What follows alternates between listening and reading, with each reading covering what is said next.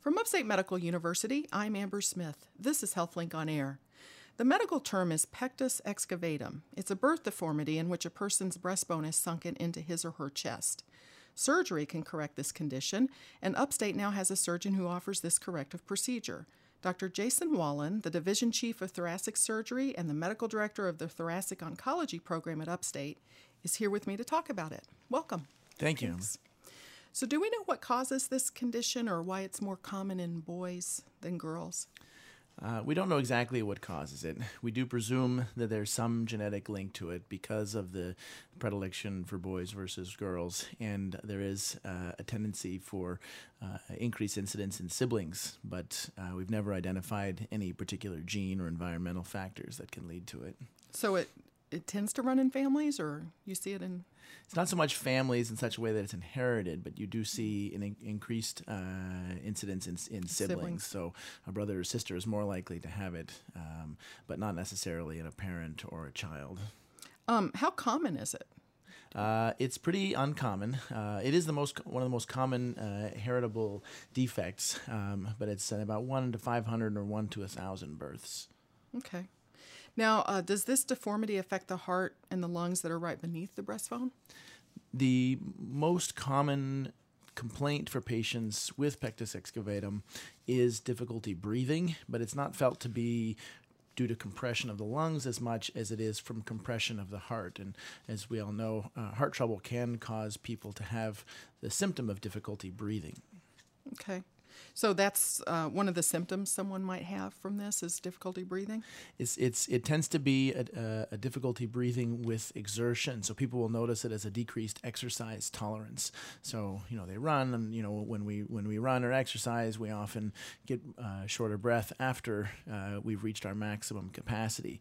And what these kids and young adults typically notice is that they're kind of behind the pack when it comes to what they can accomplish. So it would tend to impact their activity or their ability to be active? Yes. It could be. And what about self-consciousness? Would this affect? No, it's a very common complaint. Kids, especially boys, tend to be self-conscious when they're in the locker room. This is usually a much bigger problem in adolescence when kids are first exposing themselves to their peers. Younger kids tend to be much less self-conscious about it, and it tends to be more of the parents. A lot of people come to seek medical attention because of the cosmetics, and even some women actually undergo breast augmentation as opposed to repair of the actual deformity to mitigate the cosmetic problems of it rather than go through the chest wall reconstruction. Well, I want to talk about how that chest wall reconstruction is done. But first of all, if a person's born with this indentation, is it going to stay that way, or is it going to change or get better or worse over time? They don't typically get better over time. It's not something that you grow out of. And so they don't generally worsen either, but particularly if it's pronounced, you can expect that you're going to notice that for life. More subtle defects as people grow older and sometimes they get put on a little bit of weight, or as women mature and develop breasts, then it can be less pronounced. But it's not really the defect itself; it's just that it's hidden by other anatomical features. So because of that, do you need to wait till after puberty to do any surgical correction, or is there a prime time to do the surgery? There's not really from a medical perspective. There has been a shift in later years to doing more of these corrections in adolescence, but there's no clear reason for that. In regards to the puberty question, when doing the surgery on females, you need to be a little bit more careful about where your incisions go so that you don't interfere with breast development. In a prepubescent female and in a woman who already has breasts, incisions that are placed inappropriately can cause scarring in the breast tissue, which can result in a deformity in the long term. So just something to be careful of. So talk me through how this surgery is done. So it's almost always a minimally invasive repair.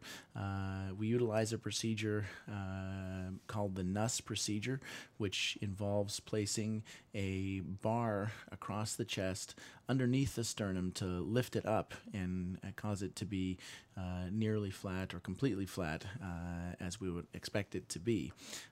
It involves making 2 small incisions, one on either side of the rib cage, to allow the bar to be inserted and passed across in between the breastbone and the heart. And the bar provides the structural support to push the sternum forward and flatten it out. And that's left in place for generally between 2 to 3 years. To allow the bone and the cartilage to remodel and get its own structural support in what we would consider a normal anatomic configuration. So you don't have to cut through the breastbone itself, but you cut the ribs to get access to underneath? No, it actually goes between the ribs. Between the ribs. Oh, yep. cool. And so the only bone surgery that actually gets done is actually a new modification of the procedure to make the bar more stable. Is we make 2 small holes in the sternum to pass sutures through to secure the bar to the underside of the sternum. One of the dreaded complications of the operation in the long term is that the bar can shift and potentially need to be replaced. And so it's been found that placing these sutures through the bone really is quite a reliable way to keep the bar in position and avoid those complications. Kind of anchors it where it has to stay. Yep. So what's the bar made of? So typically the bar is made out of stainless steel. Which is the most common material used. We do test patients for metal allergies because there's up to 14% of patients can have allergies to some of the metals that make up stainless steel, and that can be a cause for wound problems after the surgery. That can be quite frustrating. And in those patients who are identified with metal allergies, we place titanium bars. Oh, titanium. So do they have to, does the body accept this sort of like foreign material being in it?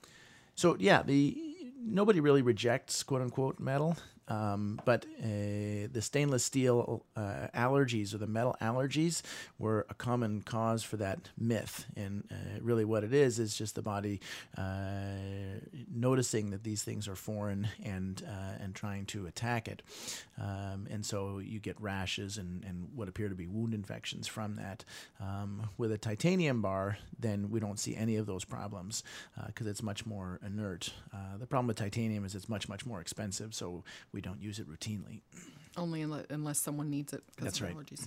So, was this additional training that you took to do this, or is this part of becoming a chest surgeon? You learn how to do this? It is part of becoming a chest surgeon.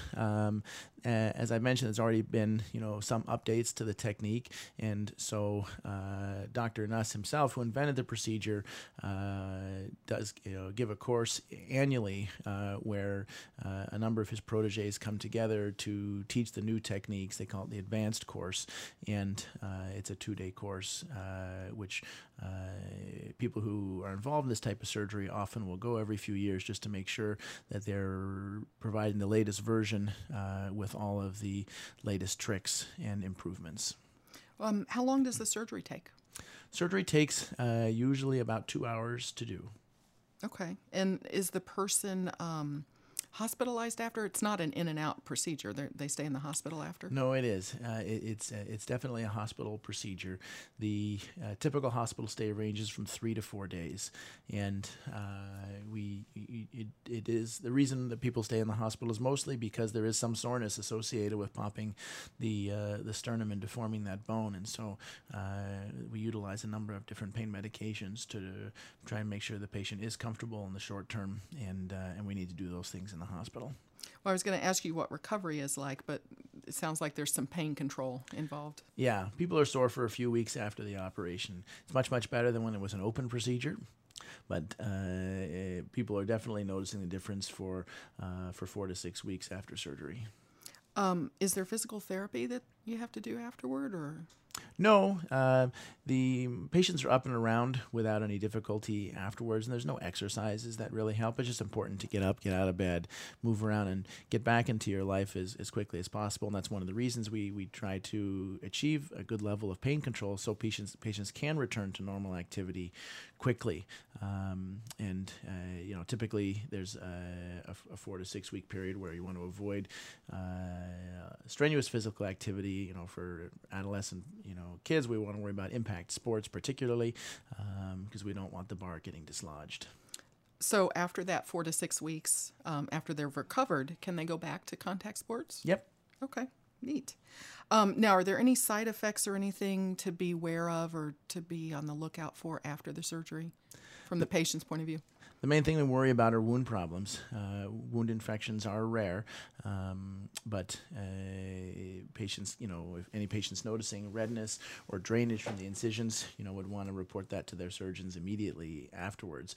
And anytime pain gets worse, would certainly be a concern. Like I said, we expect people to be sore after surgery. We expect that to get better each day, much faster earlier on than later. But anytime there's a change, then that's something that's very important to let the doctor know about. Is there anything that would disqualify a person from having this surgery? Not really. There are things that make the surgery more difficult, and some patients have had various types of corrections before, and so redo operations are a little bit more hazardous than primary surgeries. And the other considerations are patients with connective tissue disorders like Marfan syndrome or Ehlers-Danlos syndrome, where there are some additional modifications to the operation to make it more successful, are important. For example, placing multiple bars as opposed to 1 or 2, going as many as 3 can be important. And the last thing is patients with scoliosis are something to be wary of. Sometimes scoliosis can be progressive, and that can change the geometry of the front of the chest as well as the back. And so having a multidisciplinary approach with the spine surgeons to decide which of the deformities needs to be corrected first to make the second repair more successful is important. Wow. Well, so this is where the chest is sort of sunken. Do you ever see it the opposite? Yeah. It's a much more unusual deformity. That's called pectus carinatum, where the sternum actually pops out, and that's actually easier to repair in that it doesn't require an operation these days.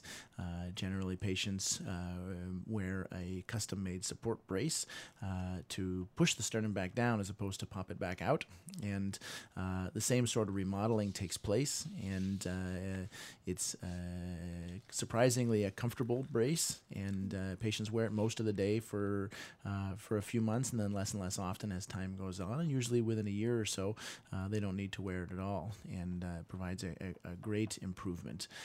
The downside is that because it's strictly a cosmetic problem, then patients almost invariably have to pay out of pocket for those types of therapies. Wow. And the one that we talked about with the sunken chest, that's a medical situation. It is medical as long as we can show that the heart is suffering ill effects from the compression. So there is some preoperative testing that is required by the insurance companies to demonstrate a medical necessity. Okay, neat. Well, thank you so much for the information. I appreciate you being here. My pleasure. My guest has been chest surgeon Jason Wallen, who's the Division Chief of Thoracic Surgery and the Medical Director of the Thoracic Oncology Program at Upstate. I'm Amber Smith for Upstate's podcast and talk show, HealthLink on Air.